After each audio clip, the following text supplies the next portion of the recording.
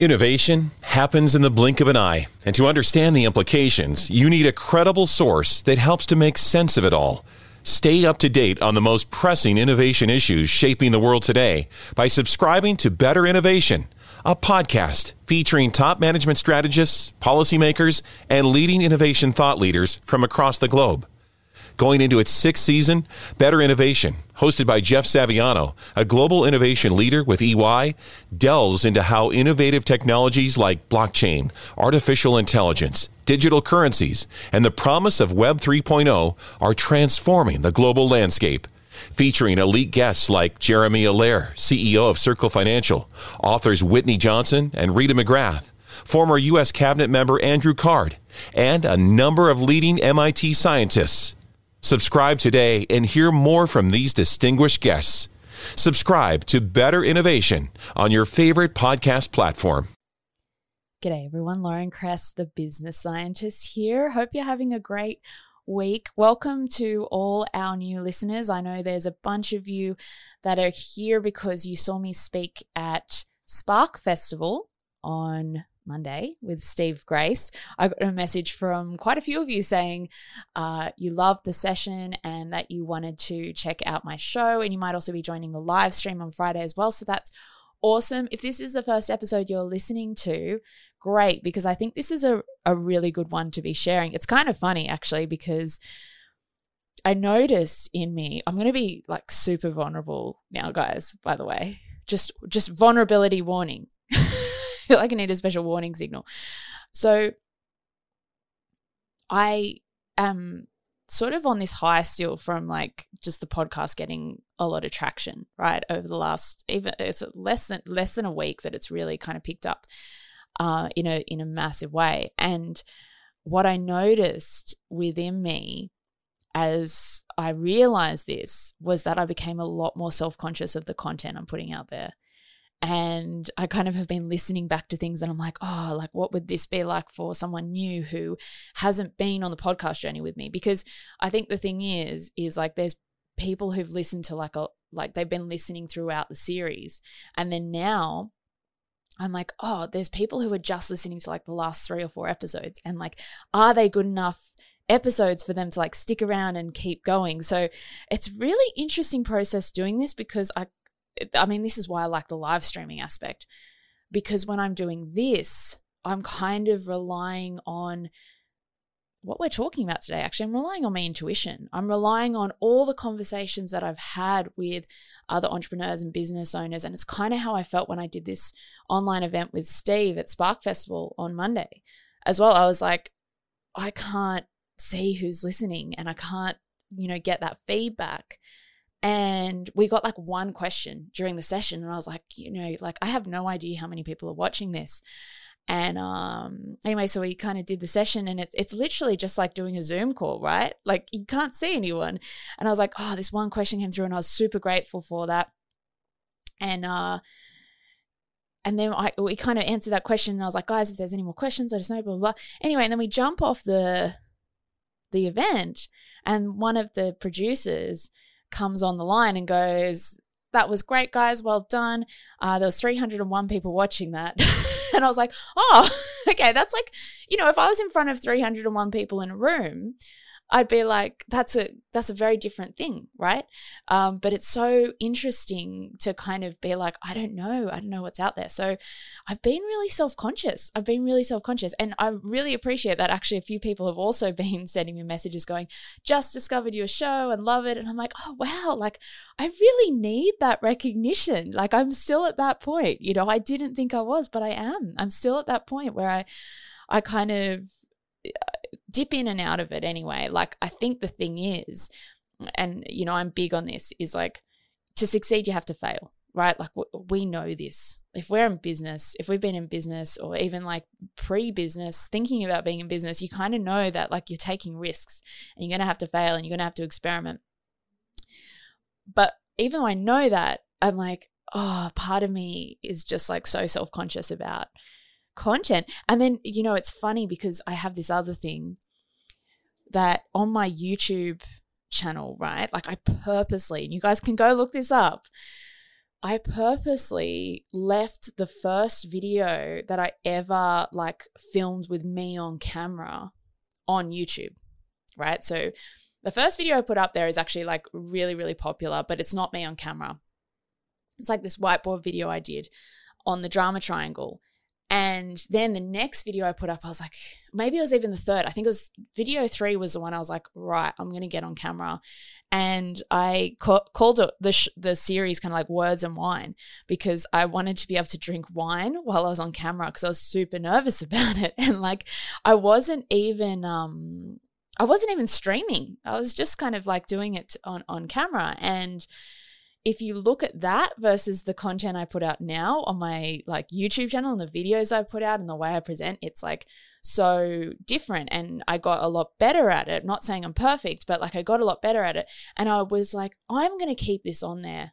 I'm going to keep the stuff that I did right at the beginning where I can see all the mistakes in how I presented, because like this is something I can show to people who are starting off the journey and being like, looking at me now and thinking, oh, that's like, I should be there. I'm like, no, you can't skip act 2. That's something Brené Brown says. So like you got act 1, which is your current situation, and act 3 is like where you want to get to, but act 2 is where all the work gets done, and act 2 is not a montage, right? It's actually work. So I've like purposely left that stuff on there, but I just wanted to kind of share that because I don't know, it kind of feels like I connect with you guys a little bit more when I'm like, yeah, this is what goes on in my head. So anyway, bit of a long intro, but I am super, super excited about sharing this episode with you. It's pretty different. It's pretty out there. It's longer. I speak with my friend Brian Fretwell, who I've mentioned on the show before. Brian does some really, really cool work. He has this amazing TED Talk that has like 2.3 million or probably even more now views on it, which is like really great. I mean, like if you're into the whole vulnerability thing, like bit of a spoiler alert, like Brian cries in the video. And I was just like, wow, I don't think I've ever seen like someone on a TED Talk cry. But it is like a really, really moving video. It's awesome. So we kind of get pretty raw in this chat, and we're talking about like neuroscience, right? So we're talking about neuroscience, but like intuition. We're talking about why is intuition actually something that's super important, and how does the brain work, and how can we start to understand ourselves and understand what really lights us up. You know, I said like connecting to your spark in the title, like, and that's taking the phrase from Brian. How do you connect back in with what lights up your life, right? How do you do that? I think this really follows on nicely from kind of the theme we've been exploring over the last couple of weeks around like that importance of actually doing something that you care about. So if you're on my mailing list, you would have gotten an email from me yesterday. And my email was about sort of asking you a question that I've been thinking about a lot like lately, which is, how do you know whether you should quit while you're ahead or kind of stick at something, right? And like I kind of was thinking about it because of what's been happening with this show and it kind of getting some momentum. And then I was also thinking about it in relation to our Monday motivation episodes where we're talking about consistency. And I was like, so really what it's about is it's about whether or not you enjoy the process. Like the quit while you're ahead thing is like, if you're doing something that you're like, I actually don't even want to do this, then yeah, quit while you're ahead. And this was something that I've been thinking about for my business. Like I kind of built this business. I like built it to 6 figures really quickly. And then I was like I mean in 3 months, right? And then I was like, I don't even know if this is what I want to do with my life. Like, why am I doing this? This doesn't light me up. So I think what we're talking about today is actually like so important to get right before you start really growing your brand. Because the thing is as you grow your brand, people start to identify what you're doing with you. And then it can be hard to shift. I mean, mind you, like I feel like I have done that. I'm not saying like, oh no, like that's it. You can't change. Of course you can. But if you start building your brand from that place where you have that spark, it's going to be like so much more powerful, so much more powerful than if you're coming from a place where you're not genuinely passionate about it. I believe there's entrepreneurs out there who say, like, I mean, like successful entrepreneurs, like who, or serial entrepreneurs that say like, oh, you should be not emotionally involved in your business. And I kind of feel like, yeah, you can do that, but then you've got to look at what actually is lighting your life up.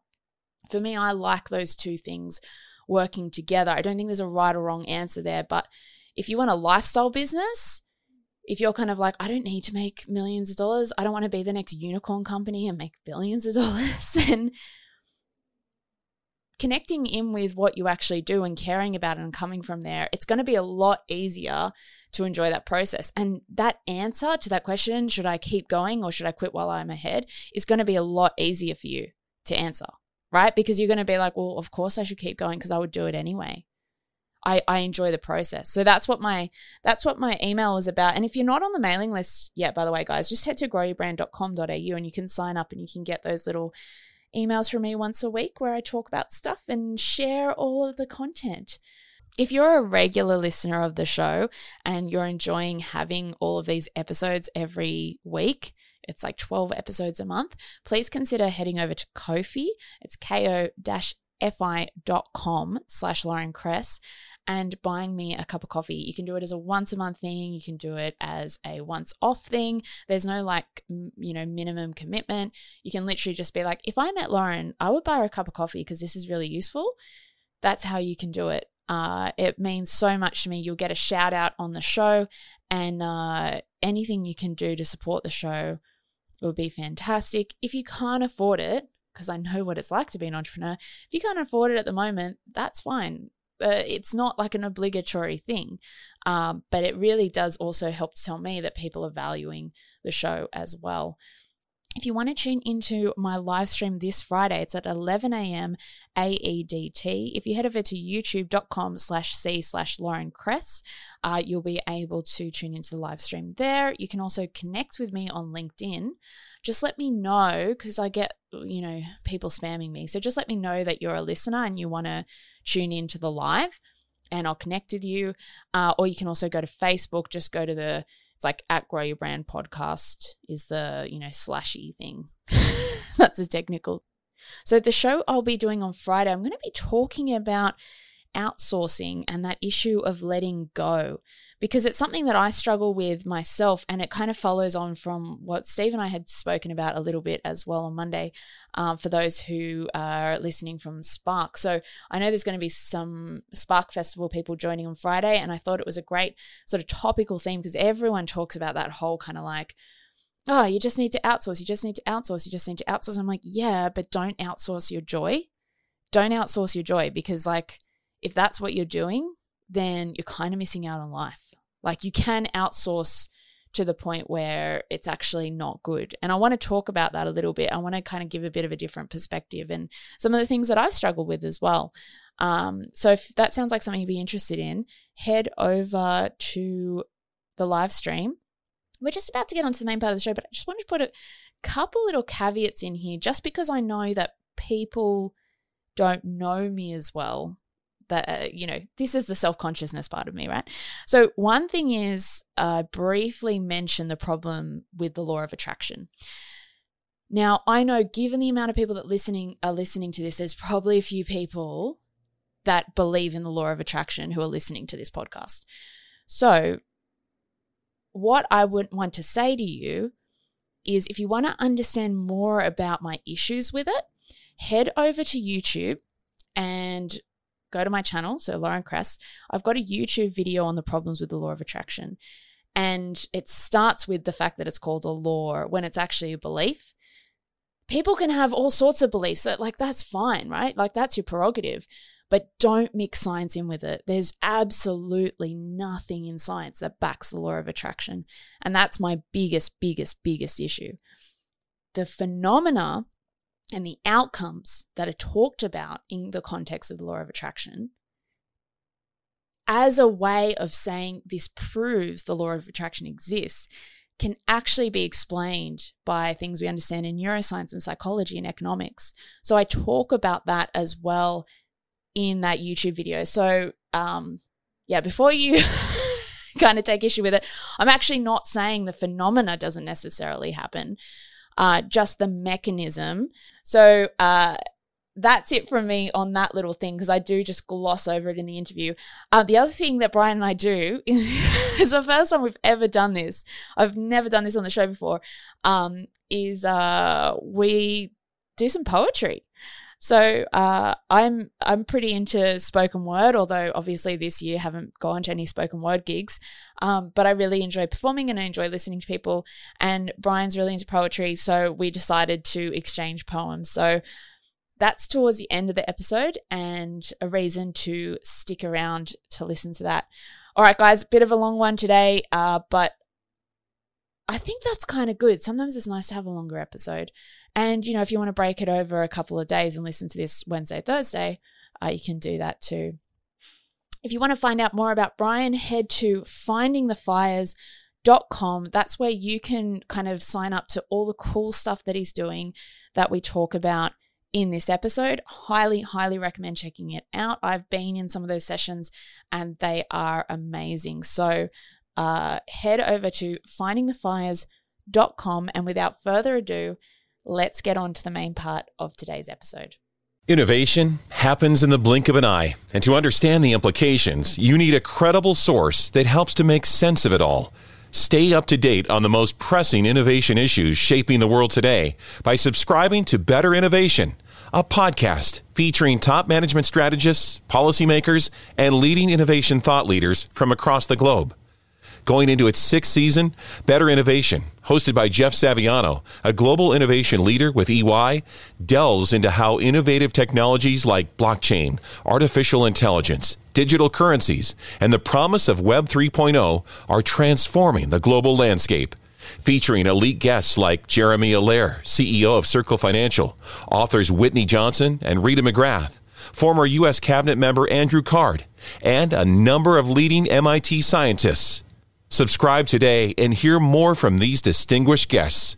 Subscribe to Better Innovation on your favorite podcast platform. Money is the number one cause of stress and the number two cause of divorce. Make your money go further and work harder with a certified financial planner from Facet Wealth. Financial planning used to focus on retirement, but Facet helps you with today. You get a dedicated financial planner that guides you through every financial decision. Inflation, interest rates, stock market changes, home prices. How do you figure it all out? Well, every advisor at Facet is a certified financial planner and fiduciary. That's just a fancy way to say they have the best training, and they're legally bound to do what's in your best interest. This isn't just about investments. It's about taking care of your money so you can start living a better life today. Facet has a simple flat fee, no hidden charges, and with nothing to sell, there are no commissions. Visit tryfacetwealth.com for 2 months free off your first year of financial planning. That's TRYFACET wealth.com. Facet Wealth is an SEC registered investment advisor. This is not an offer to buy or sell securities, nor is it investment, legal, or tax advice.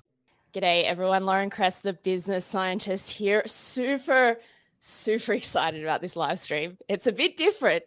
I've got Brian Fretwell joining me from over in the States, and we're going to talk neuroscience and intuition, which sounds like something that might not go together. So Brian, to start with, tell us a little bit about you and what you do, because I just think it's so exciting, absolutely fascinating, and I think everyone here will think the same. Yeah, that's a good question. Always, what do I do? I try to tell my friends, and most of them don't know. Just you go off and talk about the brain and stuff. The last 10 years, the majority of my life has been spent in large culture change projects specific to the neuroscience of change. So I'm a facilitator, and I teach everything from, miners to construction sites, to oil and gas, to tech. When they're trying to do culture change, whether it's leadership culture or safety culture, and I've been a part of a couple larger organizations like Neuro Leadership Institute and Centis, both founded by Australians, by the way. Y'all are a few steps ahead in the neuroscience game.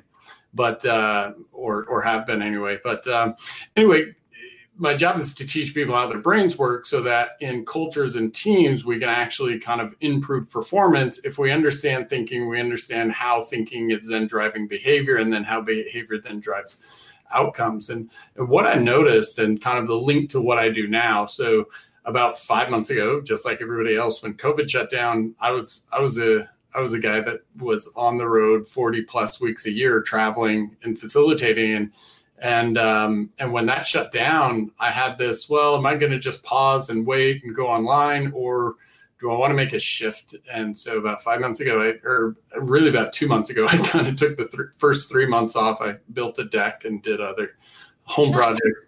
Yeah, long enough to realize I'm not very good at it, and I should probably get back to something that can, it's my neighbors are actually like construction, have some construction skills, and they just come over. Maybe you should get back to writing books. Yeah. But in that time, and especially in the last 2 months, I really got to thinking, like, and I've talked about this for a long time, like the most common thing I see running workshops, and I've been in front of more than 30,000 people over the last 10 years, speaking and facilitating, generally like 20 people at a time. And the most common thing I see out there is somebody coming up to me and saying, I'm just a number here. Nobody knows. And what it is like, it's kind of hard to explain, but I really explain it like their fire is burned out. Yeah. And every one of us has like this internal, I call it kind of the internal fire. That is as non-technical as I like to be, but it's really that spark that people have. It's their connection to something bigger. It's there's a lot of things that drive the spark, but for a lot of people, that spark is won out, and I call them the walking dead. Like they're dead inside, their body just hasn't caught up yet, right? And especially in culture change projects, but in life projects, if that fire is gone, the change isn't happening.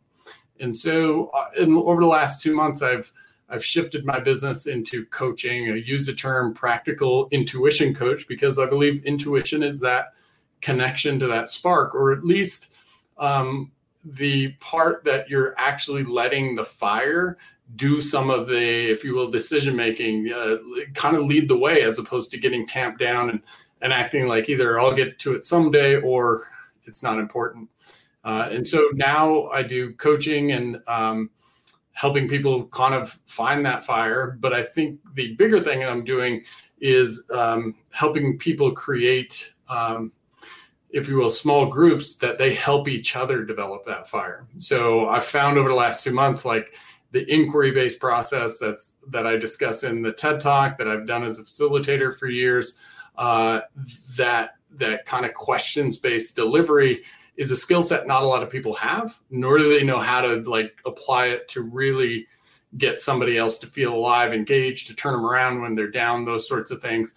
And so, so I'm teaching that to people and encouraging them to, whether it's with their family, their friends, a team or a group, have what I'm calling fire sessions, where they just sit down and talk about, here's what's going well. And the other person asks questions to understand, what are the strengths behind it? What are the values behind it? What are the intrinsic kind of motivators, and really becoming experts of each other, so that we can kind of purposefully actually, pull the fire out of each other. Yeah. So that was a big, that's off my elevator pitch is like 4 minutes long there. So anyway, sorry. Elevator pitches are overrated anyway. Right. It just depends on what elevator you're in, right? I mean, 64 floors. We got a lot of time to talk. Yeah. We could have got stuck. We could have been calling the fire department. Like, who knows? Like, yeah, stuck in an elevator. That might be my nightmare. That just doesn't. Yeah, it would be like scratching my way out. Anyway, yeah. So I think one of the things that struck me about, as you were talking through this and as you were talking about what you're doing, I love it. I think that like it's so sad and tragic that there's all these talented people in the world that, you know, I mean, and everyone's human, we're all valuable, that aren't able to really like contribute anything because of the way their job is structured, because of the way their career is structured, or because of the way that they think that they have to behave in order to be like successful in the eyes of others.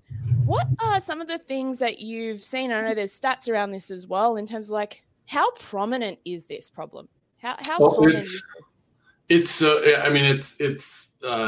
It's endemic. Like I've never been a place and not seen it. And it's the degree to which you're seeing it.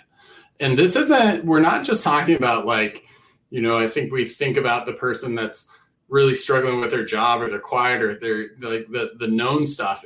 These are leaders, and these are high level leaders that, like, some of the common things I hear is, I look good on paper, but I hate what I do.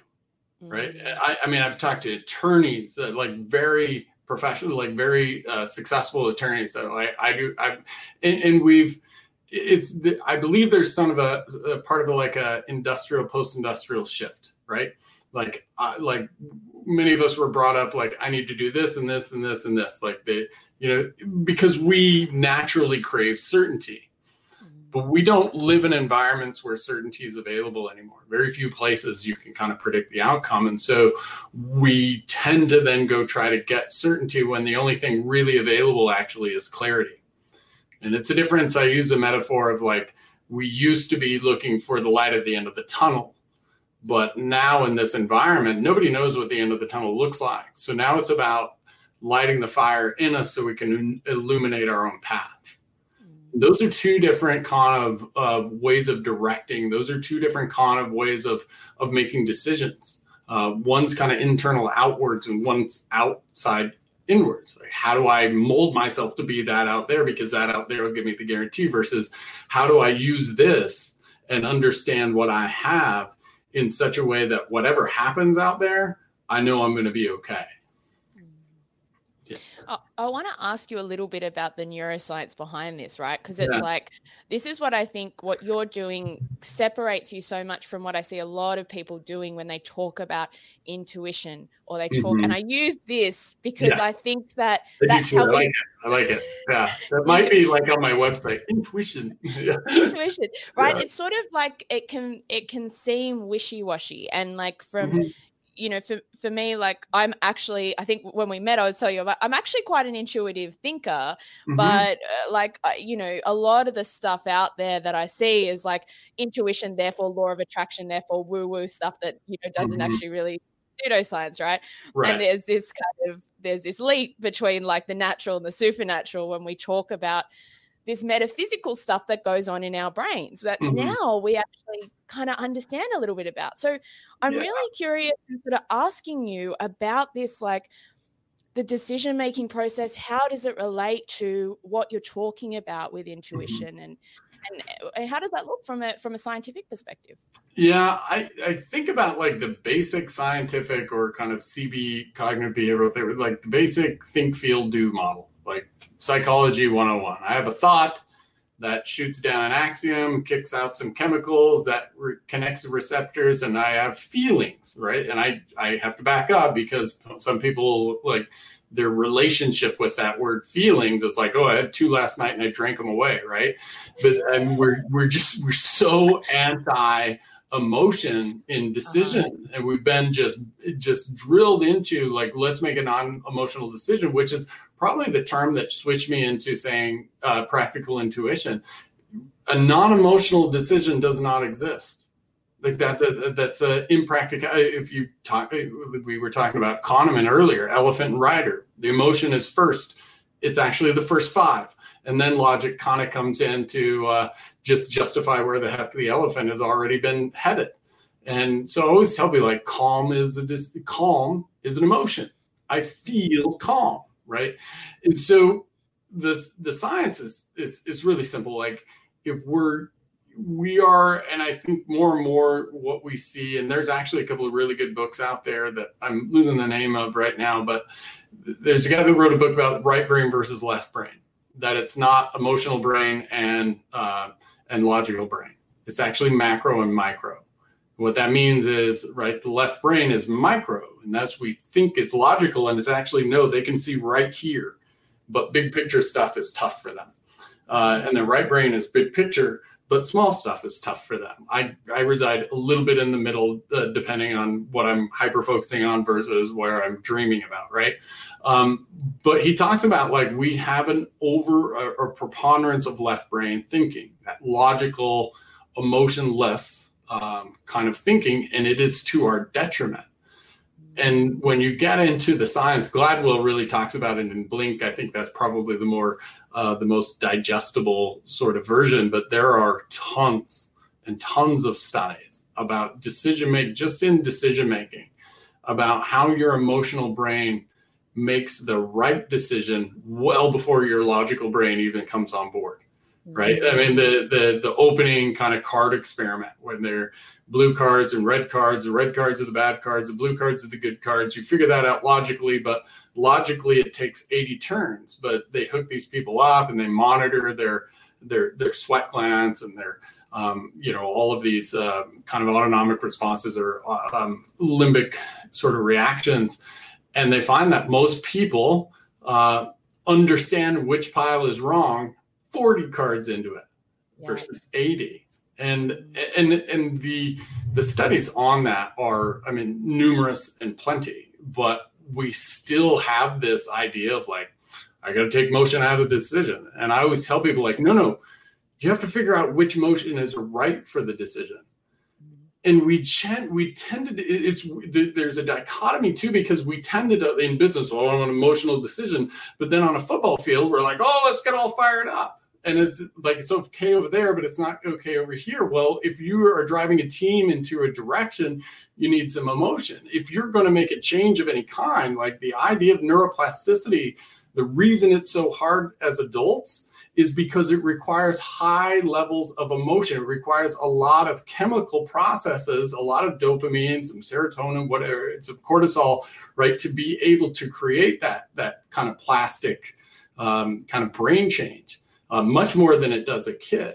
But then we generally teach whatever it is. You're going to change yourself in these very emotionless, kind of habit, like in a classroom, and think, oh, you're going to change your behavior here because I told you red and white is equals blue. And it's so illogical because how many people do you know that quit smoking because somebody came up, tapped them on the shoulder and said, hey, logically smoking is bad for you.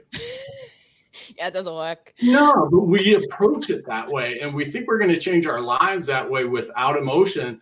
And the only way that fire is going to work is if you listen to it. And to do that, like now some emotions are going to be like, now we got fear involved. Now we got anger involved. Now we've got insecure, all of this stuff. And I say, quit avoiding it and start using it for what it's there for, because the science says you're a better decision maker once you're able to rein it in.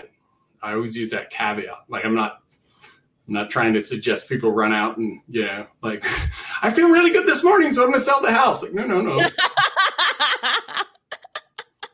Yeah. I want to just quickly, Brian, I want to give a shout out to Naomi. Sorry, Naomi, I know you put your comment there a few minutes ago now. Naomi Lambert said, as the world becomes more complex, making decisions becomes harder. Is it best to depend on careful analysis or to trust your gut? And I think this is kind of what you've been answering anyway.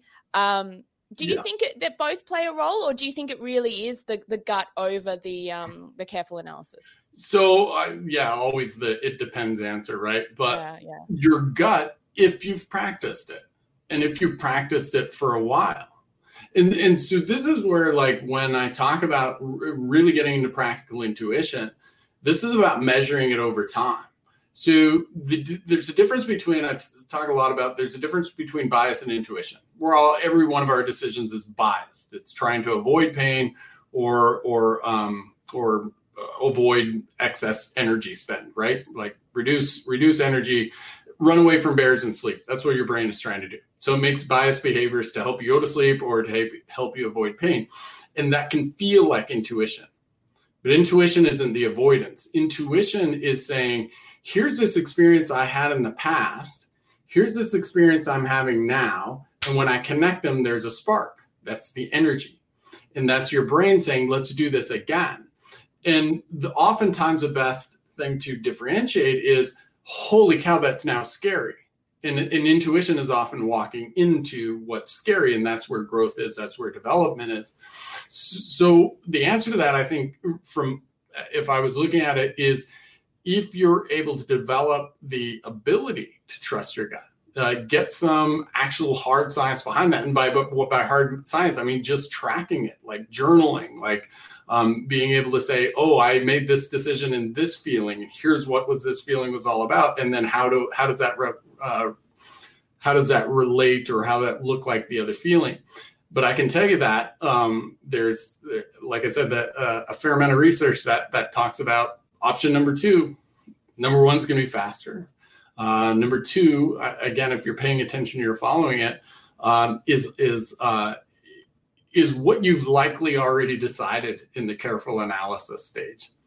When I was in my 20s, I taught a juvenile correction, got my MBA, was doing cognitive science in financial planning. And so it was just, what's important about money? So here's your money value. Here's your money value. Here's your behavior. Do they align? Pretty simple. But really big for some people, like, holy cow, that's my behavior doesn't match my value. But oftentimes people would come and say, hey, should I buy a house? And I just laugh. You've already made the decision. You made the decision when you bought a Coke today, right? And we focus on these big decisions that are already made because you've thought about them before, because you've had a connection. And oftentimes that what we call the careful analysis, and Naomi, you may have really good careful analysis skills, and but oftentimes, especially in the big decisions, that careful analysis piece has already been done in your brain, and you're just looking for reinforcement, you're just looking for validation. And the problem with that is that when I seek that outside myself, I indirectly reduce the trust I have in myself. You know, it just made me think of as well, like I talked to my husband a bit about decision making in the medical field, right? Because he's an emergency doctor. And in emergency, you have to make quick decisions, but also this is a life and death thing. So you don't want to, just make a biased decision on a whim, and then, you know, as a consequence, someone gets sicker, or, like it's pretty full on, right? You're making like really big decisions. So, and he was telling me about, like, so when he was like a medical student and when he was like an intern, so in his early stage of his career, seeing a patient, it was very much about the test results, right? So I don't know what's going to happen. Like, I have to go through this diagnostic tree, and then we do this, and this. And he's now gotten to a point, and I know he had observed this with consultants before. So the sort of specialist emergency doctors, essentially in his department, was that what they did is they'd look at a patient, they go, get them to this now. Like, they would see that person, they would see the color of their face, they would see, just, they wouldn't be able to even probably tell you, but they knew, like, that patient's in trouble. And he's like, oh, I understand why that happens. Like, and his sort of big question now is, because there's a lot more, coming into discussion around bioethics and should artificial intelligence start to make decisions for doctors. And he's like, but the thing is that, like, split second decision where I'm like, that patient is sick. Like, I don't know how I could teach how can you teach a computer to intuitively know that? So I'm curious about your thoughts on that. Like, because this can go wrong, right, as well. Like, our intuition can be wrong. I guess I didn't really have a question for you there, but, like, what's your thoughts on things like AI and things like decision-making tools? So I think in the example you shared with your husband, you're talking about a linear decision-making, right, process. And in a linear process, that analysis is great. And what happens, like, and you described it great, and this is why I say, like, trusting your gut requires practice, is because he went through that analysis 100 times, 1,000 times. And what's happening is he's writing that subconscious script. So that, like, yes, there's a logical part of that, but there's a much bigger emotional part of that. Like, it goes through the channel and then it connects to that logical piece, if you will. I'm really broadly, there's some neuroscientists back there, like, anyway. But that script is being written emotionally. And so he's able to look at that and ping, ping, ping. And our brain captures that through the limbic system and then through, again, the emotional part of the brain first for a reason, because it says, oh, we've seen a cave and we've seen a bear come out of the cave. The last time we saw the bear come out of the cave, we lost a foot. So let's go. Right. And let's not sit around and think about, I wonder if it's a brown bear or a black bear. Let's not look around and say, I wonder what the flowers look like. Like, it's got that process for a reason. Yeah. But the difference between, and this is where especially in a linear situation like that, like the careful thing to get away from is bias, because bias is, I'm going to make this decision because, oh man, I've got so many other clients to see. It's just this. And I get a release from making the decision, versus with intuition, there's still some trepidation. I know this, and I have to move into the discomfort to make the decision. Yeah. And intuition should be checked against logical processes. Like I think really good, if you're really comfortable with your intuition, you should invite again more kind of logical, or what I call mechanical brain processes, because it's not about one or the other. It's about when they're both working together, the mechanical brain and the emotional brain. And to your point on AI, I think it'll be really good. I think it'll be really fast. And I think there's some things that AI is going to be able to do that's going to allow us to actually use these other parts of our brain. Like, the scary part of intuition or of AI is it will be better at times in our mechanical brain. But I think to your point, like, it's like we are now moving into an environment where I think we need to get more in touch again with that emotional brain and that more intuitive side, because that is, as individuals, what will separate you from, the AI coming in. We talk about that. The guy that wrote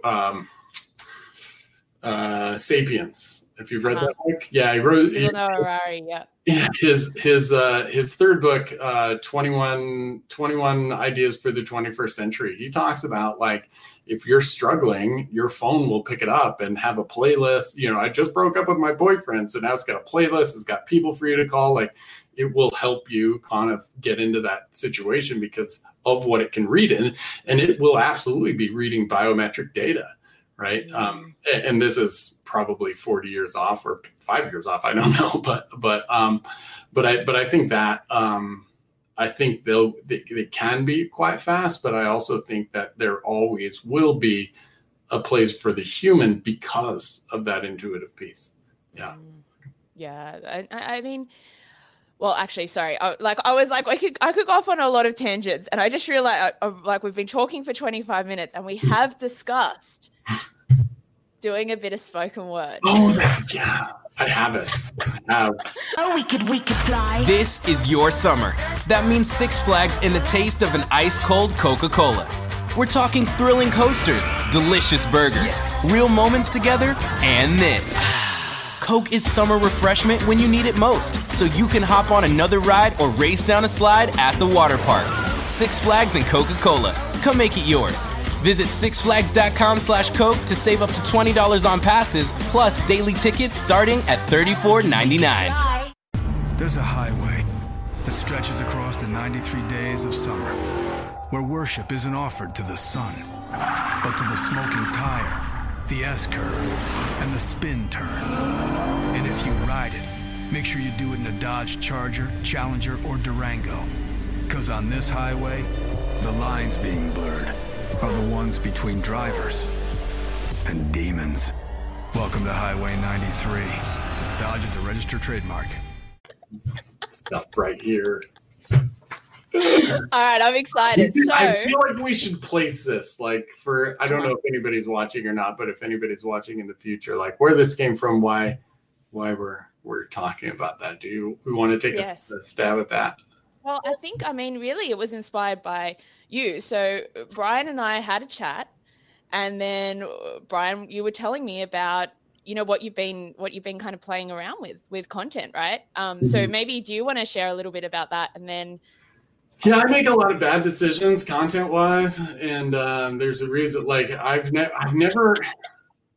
I've never had to really do any marketing until like maybe even the last 2 months. And what I mean by that is all my business just kind of comes through referral, especially speaking and those sorts of things. So, anyway, I was just sitting around 2 months ago, and obviously I'm in the professional development arena, but I've had, and here they like a bunch of poems that I wrote for over the last 10 years. And we always call them business poetry. And there was always this kind of joke, like, "Oh, I'm gonna develop something." But I had been telling a lot of people, you need to go out and do this crazy thing, if for no other reason that you're exercising the crazy part, right? It's not necessarily, and crazy is a wrong word. You exercising this part that feels like it's, like it's sort of out there, and it has no logical end. That was a big thing. Like oftentimes I'm talking to people about like, yes, you're doing this because it's this fire that's not going to go away,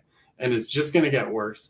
And you don't know where it's going to go. So just go down the blind road for a while, because it allows us to build trust in ourselves when we do that, especially when we release from it's kind of the outcome mechanism, if you will. So anyway, I had these, and I decided about a month and a half ago I was going to read them live online, which I did 15 of them, and then kind of explain the either the psychology or the professional development idea behind them. And then when you and I talked, you had poetry too, and had the great idea of reading them live, because we take bad decisions and we just expand on them, right? Right, we got to lean into it, right? Yeah.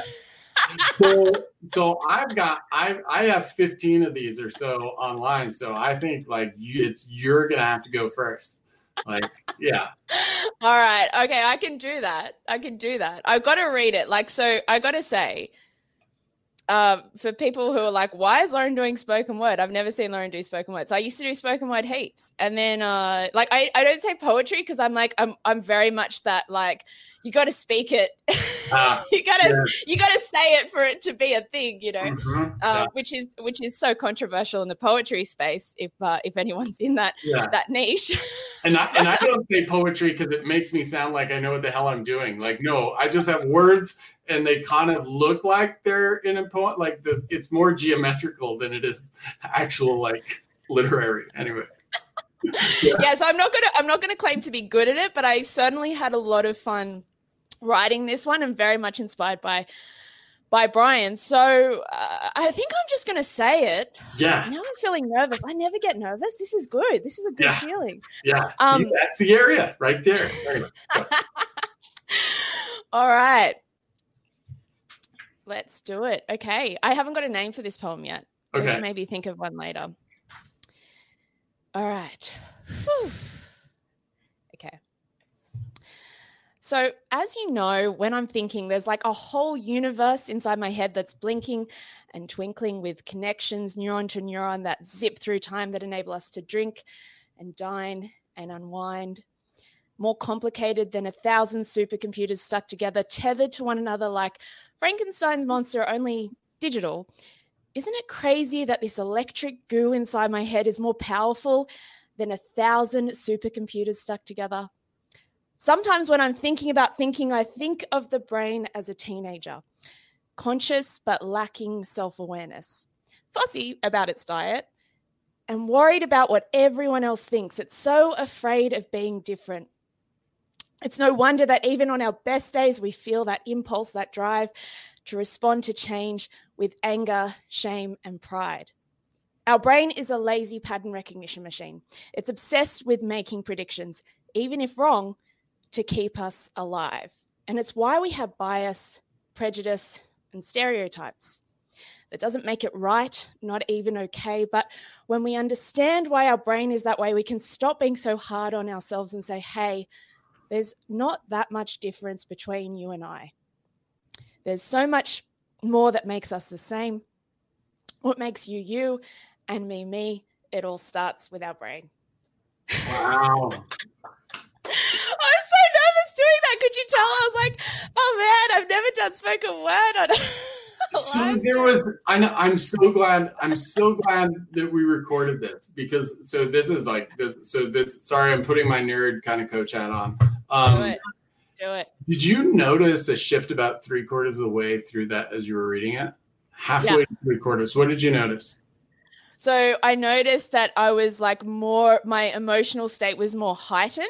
Yeah. And thank you, Naomi. Naomi said, "This is Fab, Lauren. Cheers." Yeah, it was great. Well, yeah, absolutely. It's fantastic. Yeah. But I could also feel, so for me, when I'm nervous, and one thing I used to struggle with when I did like vocal performances was like, it's like my adrenaline increases. And then as a result, my voice is like less clear. So like now when I'm talking, I'm like, cool. Right? But I'm curious. I want to. Is it okay if I tool around a little bit? Yeah. So because it didn't sound like nervousness, and it might have been, but the nervousness was happening when you started.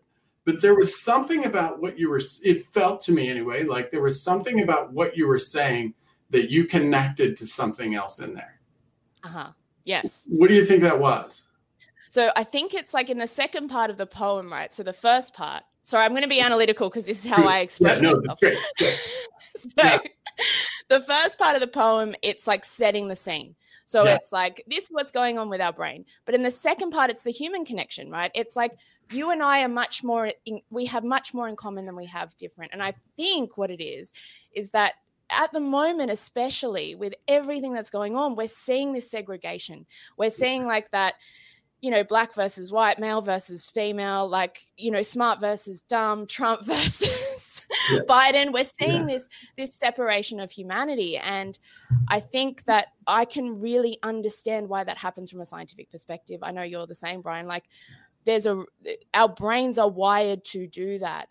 But also when we understand that, we can realize that actually there's a lot more that brings us together, and there's an emotional component to that, there's an emotional part of like being like, oh geez, like all this conflict isn't necessary. Like we've all got this stuff inside our heads that works the same, right? Like, or similar anyway. So a couple of things. First, when I asked you about it, you said nervous. So let's take nervous off of there. Okay. And I want you to come up with another word, but I'm going to share my experience in how I heard you, and then I'm going to see if you can come up with a word, a better emotional word, a different one, a more specific one to a more real one, a more like sharing my feelings one. Okay, yeah, fair enough. Yeah. See, this is where we go. Like, it's feelings. I don't have any feelings. I had 2 of them yesterday. No, but what I experienced, so we've only known each other a couple of weeks. We talked one other time, a message a few times before, and you have this term business scientist that you use in your career. When you hit that second half, I understood why.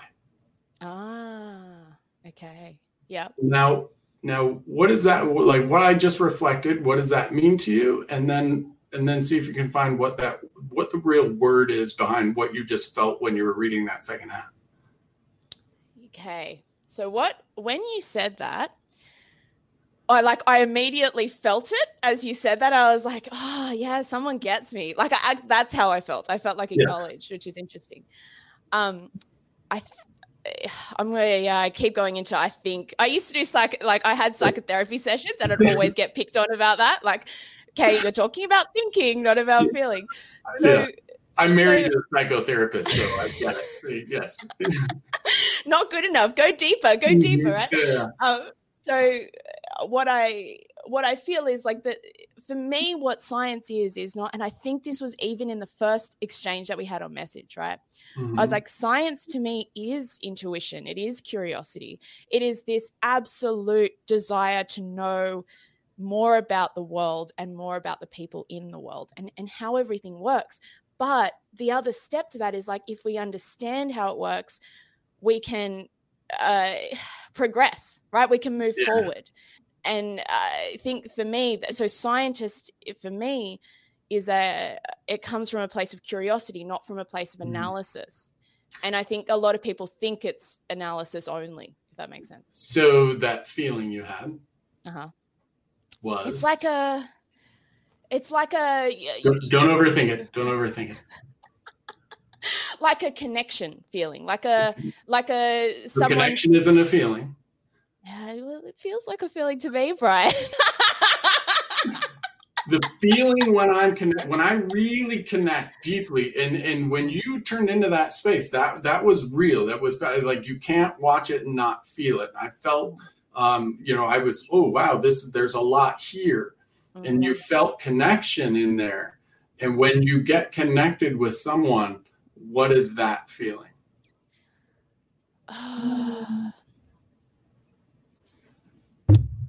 I can explain it as a physiological feeling. It's like it's like being lifted up a little bit. It's kind of like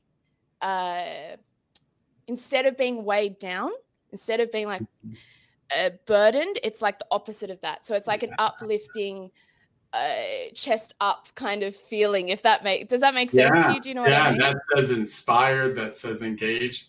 And I do really bad coaching and tell you, like, when I saw it, I was like, oh, that's love. Yeah.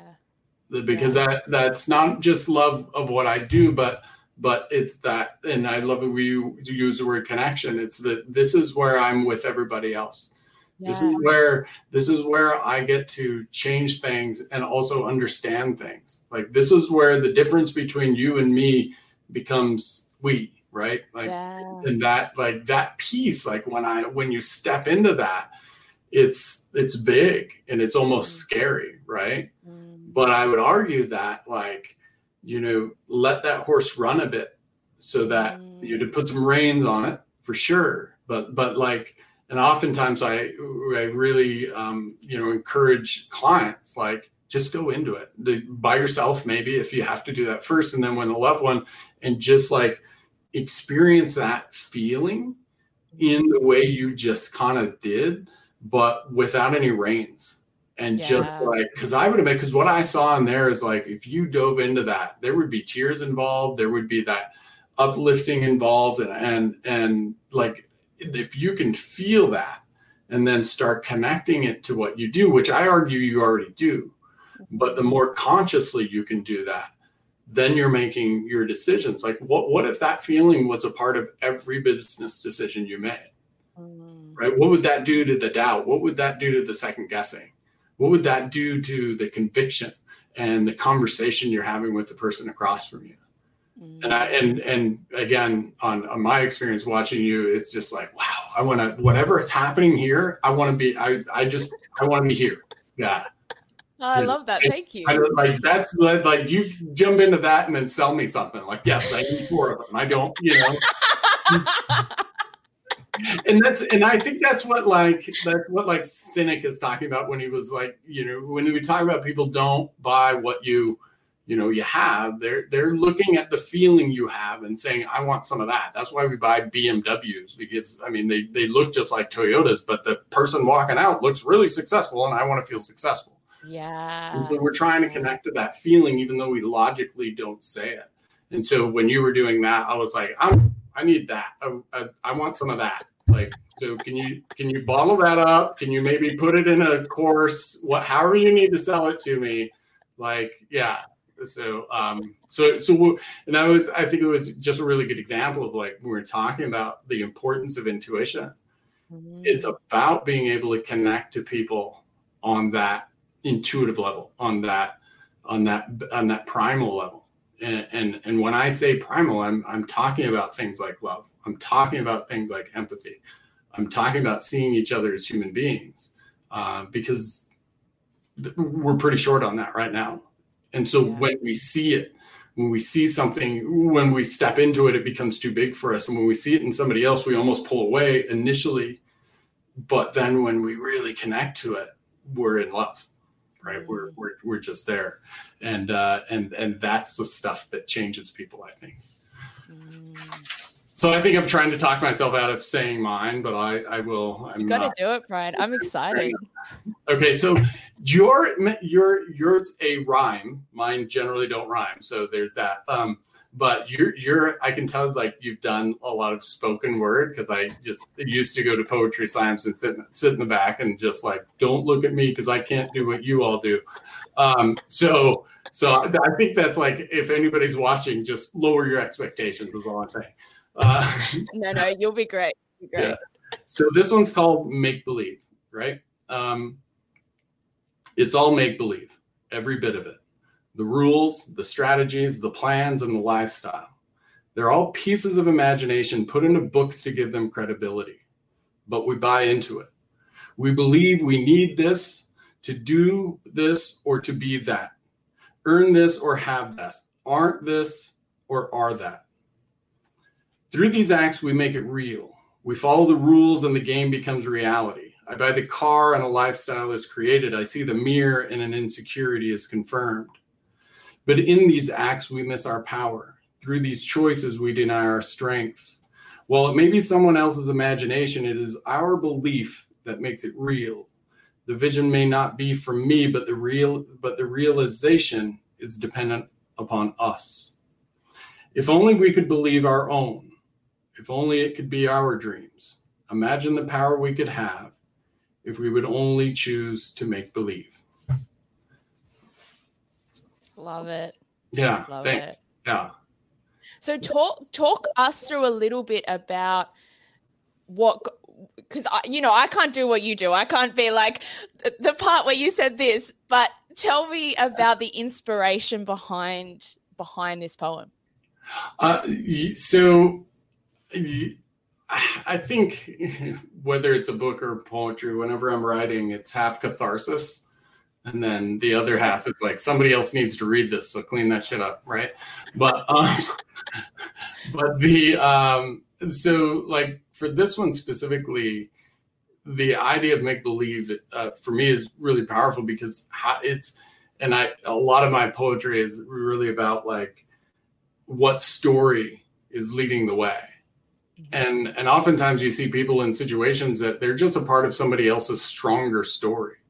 That their story hasn't gotten out, or they've actually made their story what has been fed them.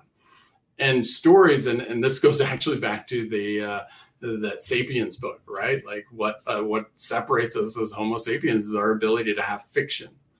Money is fiction, right? Like, and you've run down the list of things that we agree on as a group. Well, we agree on our own story, and we buy the story of here's the political story, here's the economic story, here's whichever one. But I think we have the ability to create our own story inside horrible stories, right? And the more we understand it's just imagination and make believe, then we understand that we're not just in the dream, we're the dreamer, and that we have the power to change that story.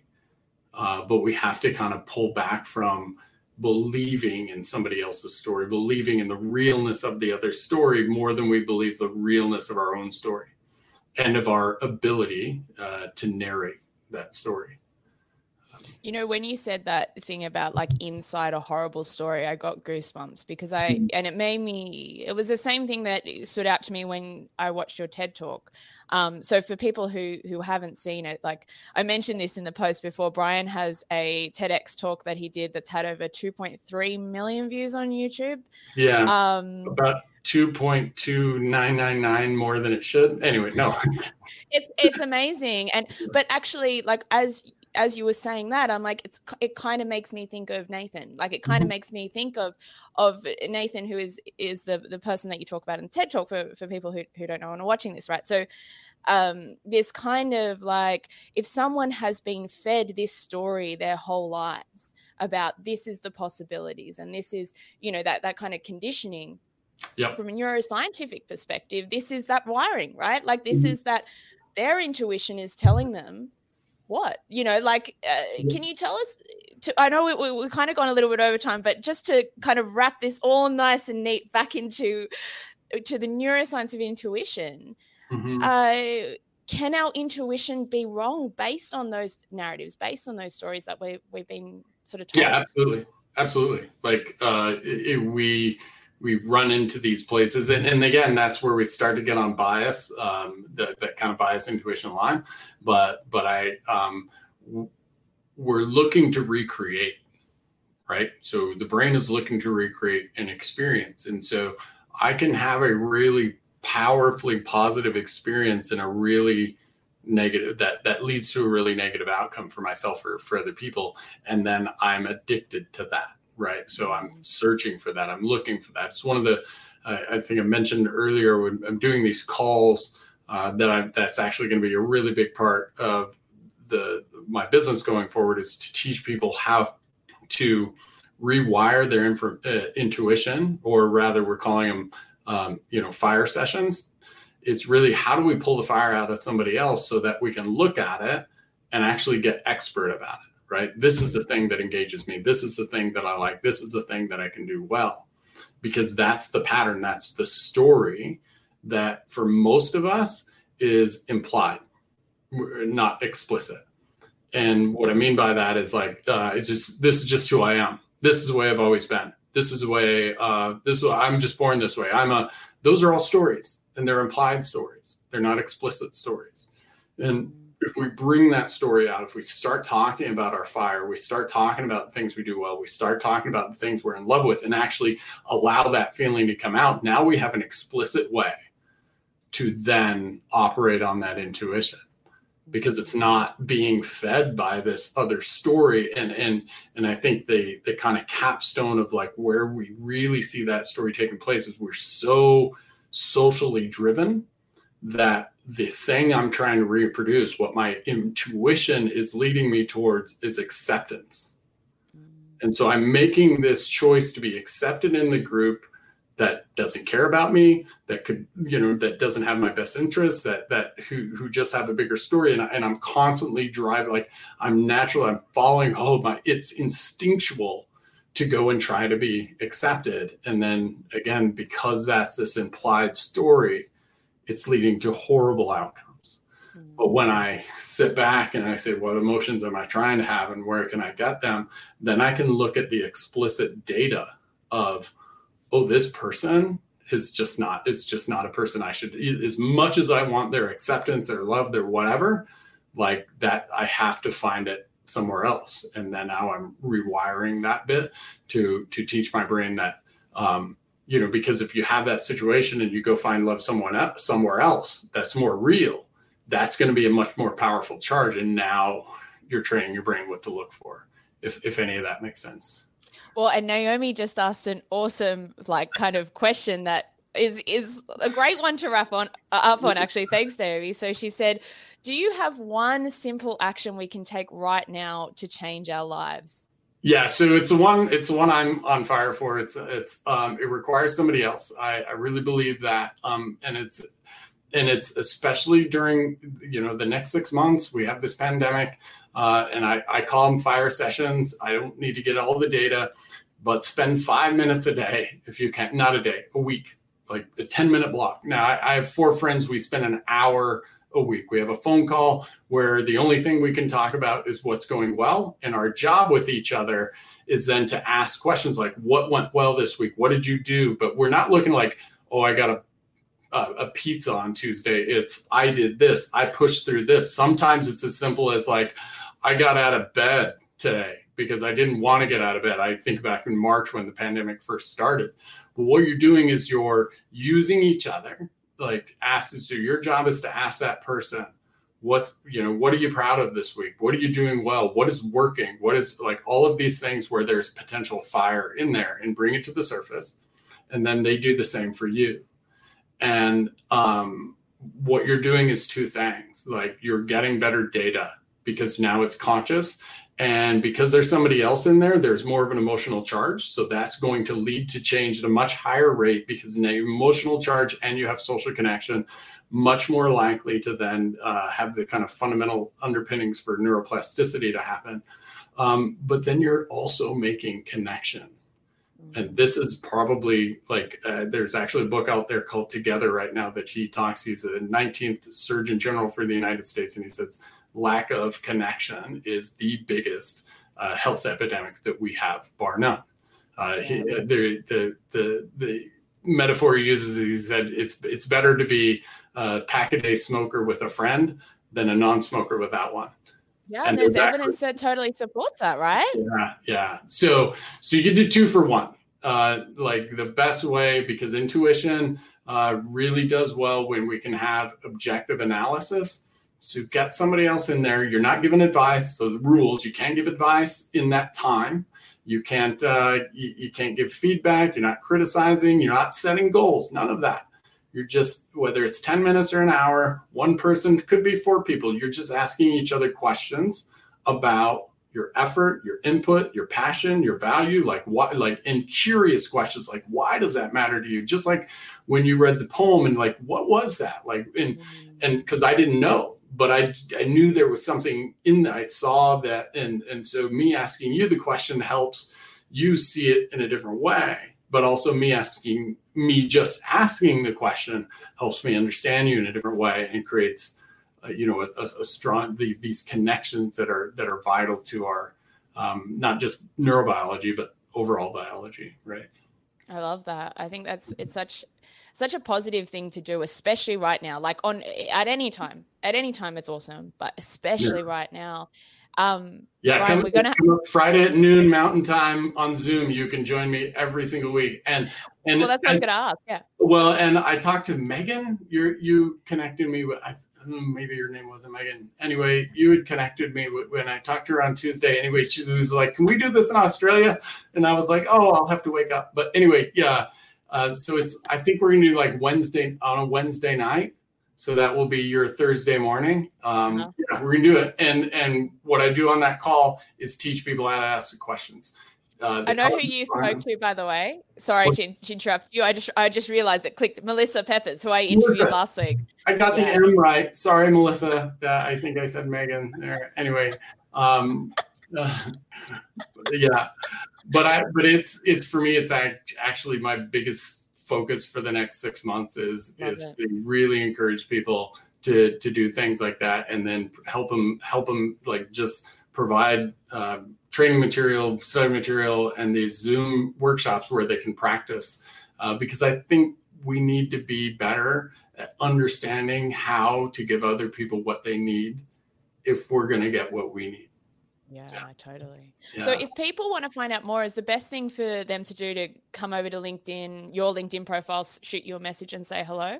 Yeah, absolutely. Yeah. I'm most active on LinkedIn because now I sit at my house all day and just stare at social media. No, I'm not build your deck. I'm not really. Yeah, we met, right? Like, yeah.